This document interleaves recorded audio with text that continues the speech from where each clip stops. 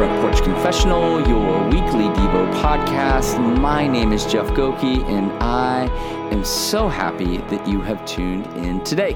Welcome to episode number 86. Last week, I got to take a vacation. Glory, glory. I got to take a vacation.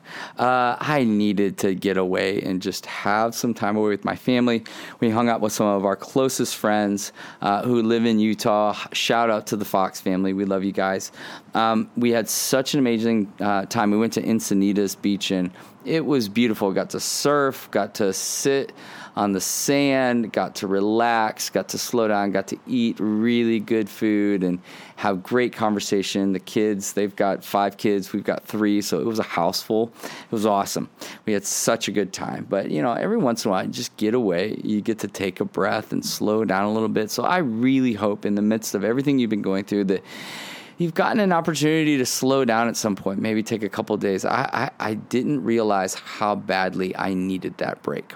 It was so good, so important. Hey, I just want to say thanks. I know I've been opening up all these podcasts recently by saying this, but I really mean it. I really appreciate all of you who are listening and supporting and sharing and posting stuff on social media. It really does make a difference, and I feel supported. I really feel cared for as I go do this day in and day out.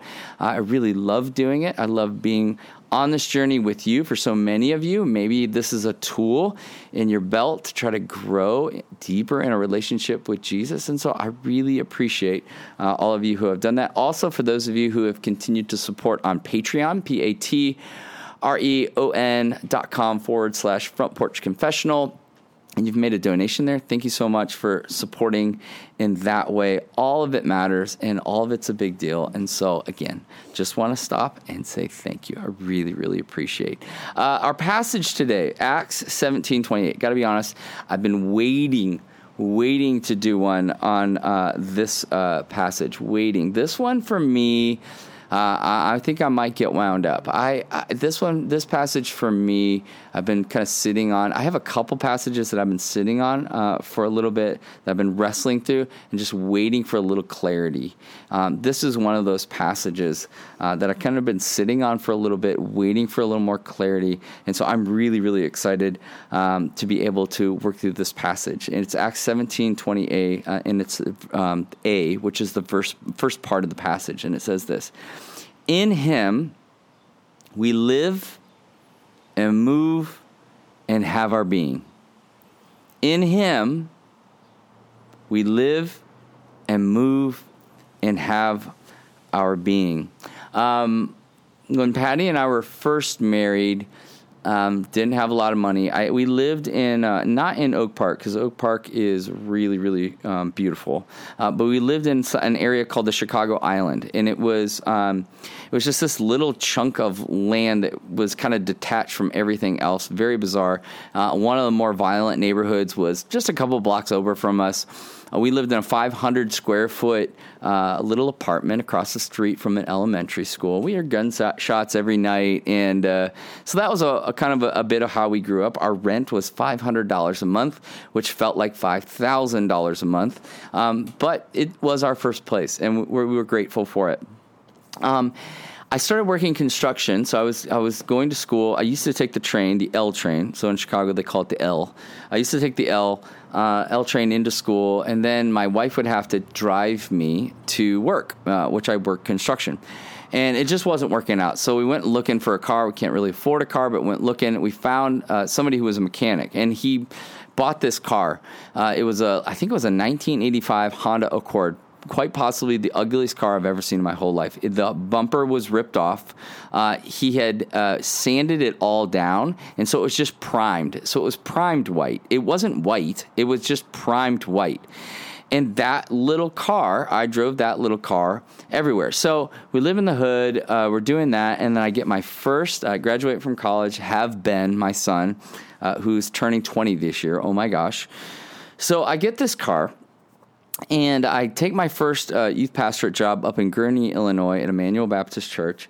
And so I'm their youth pastor. I'm their junior high youth pastor. I'm part-time junior high youth pastor. And then I'm working installing washing machines. That was the other job I had at Mac Gray. That was the name of it. Wow, that's a throwback. Anyway, so did that.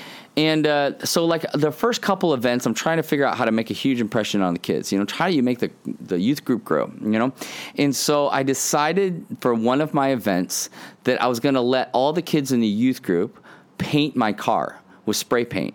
So they spray painted. So, huge success. Put a big tarp out on the front lawn of the church. The church must have thought I was crazy, and I was, 22 years old, letting a bunch of junior high kids spray paint my car. And so they spray painted it. They wrote Jam Mobile. The name of the youth group was Jam. I think it was Jesus and Me. So Jam. So they sprayed on the doors, Jam Mobile. They painted the tires, like they made like little designs on the tires. I put plastic over the windshield. This car looked like a clown car. They did like a swirl on the hood. So I would drive this thing down the road and people would honk at me. People loved that car. Everywhere I went, people were like, check that car out. Look at that thing, right? But for those kids, that created a sense of identity. That was their car. That was their car. They were so pumped on it. They loved talking about it. They loved telling their friends that they spray painted the car.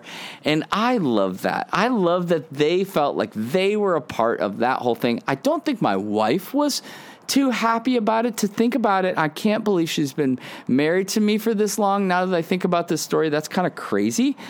But they loved it. And it really started this really cool domino effect where kids felt like they could be a part of something because they were like, hey, we got to paint the youth pastor's car. And I look back at that moment, and that was a pretty special moment for me in my ministry career. Just letting those kids doing that and then driving that car around with that identity marked around it. This is the Jam Mobile. This is this youth group that painted it. It's their car. The Apostle Paul is writing this, and Paul's in Mars Hill. Okay, so he's arrived on a missions trip in Mars Hill, and he has the opportunity to share who the one true God is to this polytheistic society. Polytheistic means multiple gods, multiple different gods. And so Paul's, some of his famous words at Mars Hill in this section is, I can see that you're very religious. Like he can see that they're following a lot of different gods, right? And so he gets an opportunity to tell them about the one true God. He does this in a way that creates a conversation, which I love, rather than just hitting them over the head with doctrine. A lot of times we look at Paul and we think, gosh, he's just bludgeoning us. If you read through Paul, like you read through Romans and some of the other letters, you're going, wow, gosh, he just feels like he's just relentless in his pursuit of doctrine and helping us understand theology. But what we see is him being very, very intentional, practical missionary here. He's really pastoring these people and carrying them. And so this is why this passage is so important. He stands up in front of these people and he says to them about who this Jesus is who died and rose again, that it is in him that we live and we move and we have our being. These words were important then. They are incredibly important now. In that society, they worshipped a lot of other gods, like I talked about. For instance, but that happens today. Like in India right now, if you were to go to India, India has 330 million gods. 330 million gods. Everything's a god. Everything's a god. I can't tell you the craziest stuff that I have seen that they have said is a god. Everything's a god. 330 million gods. And we go, that's insane. That's crazy. Really? Really? Is it that crazy? Because in our Western culture, it is far more subtle and far more dangerous because of that. Because we would look at an Indian culture, oh, that's crazy that they make that a god. That's insane. I can't believe. Really? Have you seen the way we celebrate athletes? I've just started watching I think it's called The Last Dance, about the Chicago Bulls. And I'm watching people freak out, lose their marbles about Michael Jordan. In fact, like one of his mantras was like, be like Mike. And people were like, yep, I'm in. I was one of those kids. I bought Wheaties. Not because the cereal was delicious, but because it had the image of Michael Jordan on the front of the box. I don't know anybody who ate Wheaties and went, that is a delicious cereal. No.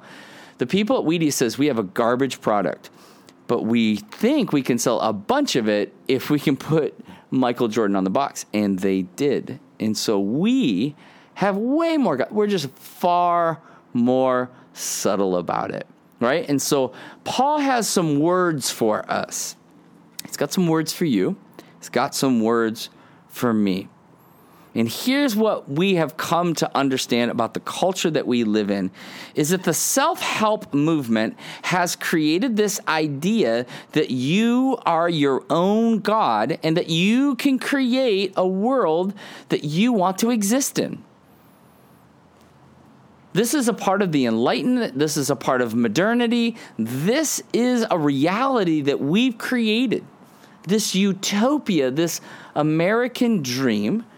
But in the midst of this, that you're a tiny little God, or that you're a God, that if you just look inside of yourself, all the things you need, all the power you need is inside of you for you to create your own destiny.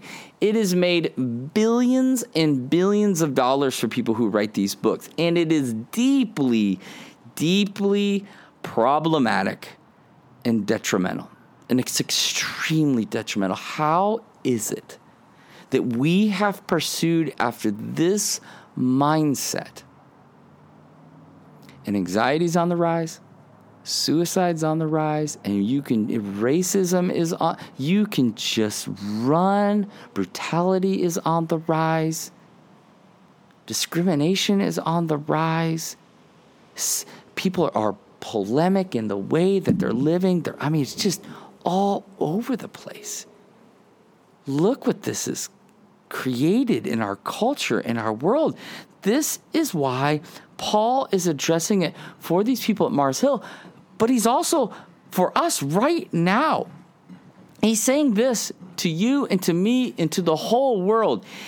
In God, we exist as a result of who Jesus is, his death and his resurrection. We now live and move, right? God came to us, Emmanuel. He died and he rose again. In him we exist, period. But with that period, there is a purpose. You are not some random conglomeration of genetics and molecules that are climbing up some evolutionary ladder. You were created by God. And you matter to God. You matter to God so much that he sent his son, Jesus, to die and raise again to restore what was broken in Genesis 3 in the sin in the Garden of Eden, where mankind was separated as a result of it. He loves you so much, and you matter to him. And Paul's kind of like, he's doing it in a very kind way that creates conversation, but he's going like, there's no question here. All of life is all for Jesus. And as long as we act like little gods, or like you think you're God, we will continue to run around this world trying to create purpose instead of living into the divine purpose he's created for all of us. You know, it's so interesting to me with suicide and depression, and all these things are on the rise, with drugs and pharmaceutical abuse at an all-time high, with marriages ending, with the society that we're living in. Why? Why won't we just rest and live in light of these words that Paul is saying to us? In him we live and move and have our being. And if we live this out in complete dependency upon God through his son Jesus and through the inspiration and the help of the Spirit of God, we will then start to really find our purpose in this world. And the thing I've been working through is that we will only experience our true purpose in this world if we live for the one true God. It won't happen outside of it. It doesn't matter how smart you are. It doesn't matter how much money you have. It doesn't matter how much talent you have. It won't matter. It won't. So the question is this: how have you allowed yourself to think like you are a God? How in your life have you tried to create your own destiny, your own universe? Because it's in that moment that it all starts to fall apart, or it's been falling apart for a long time. And what Scripture would call us all to in this is repent. Repent. John the Baptist's call to the people was to repent, for the kingdom of God is not just near, it's here. It's here. So let us be a people that repent. Father God, we submit to you as Creator and Father. Show us your will and your way, that we may declare your glory in this world. So take a breath, reflect, and believe that the God of the universe is near to your own heart. Until next time.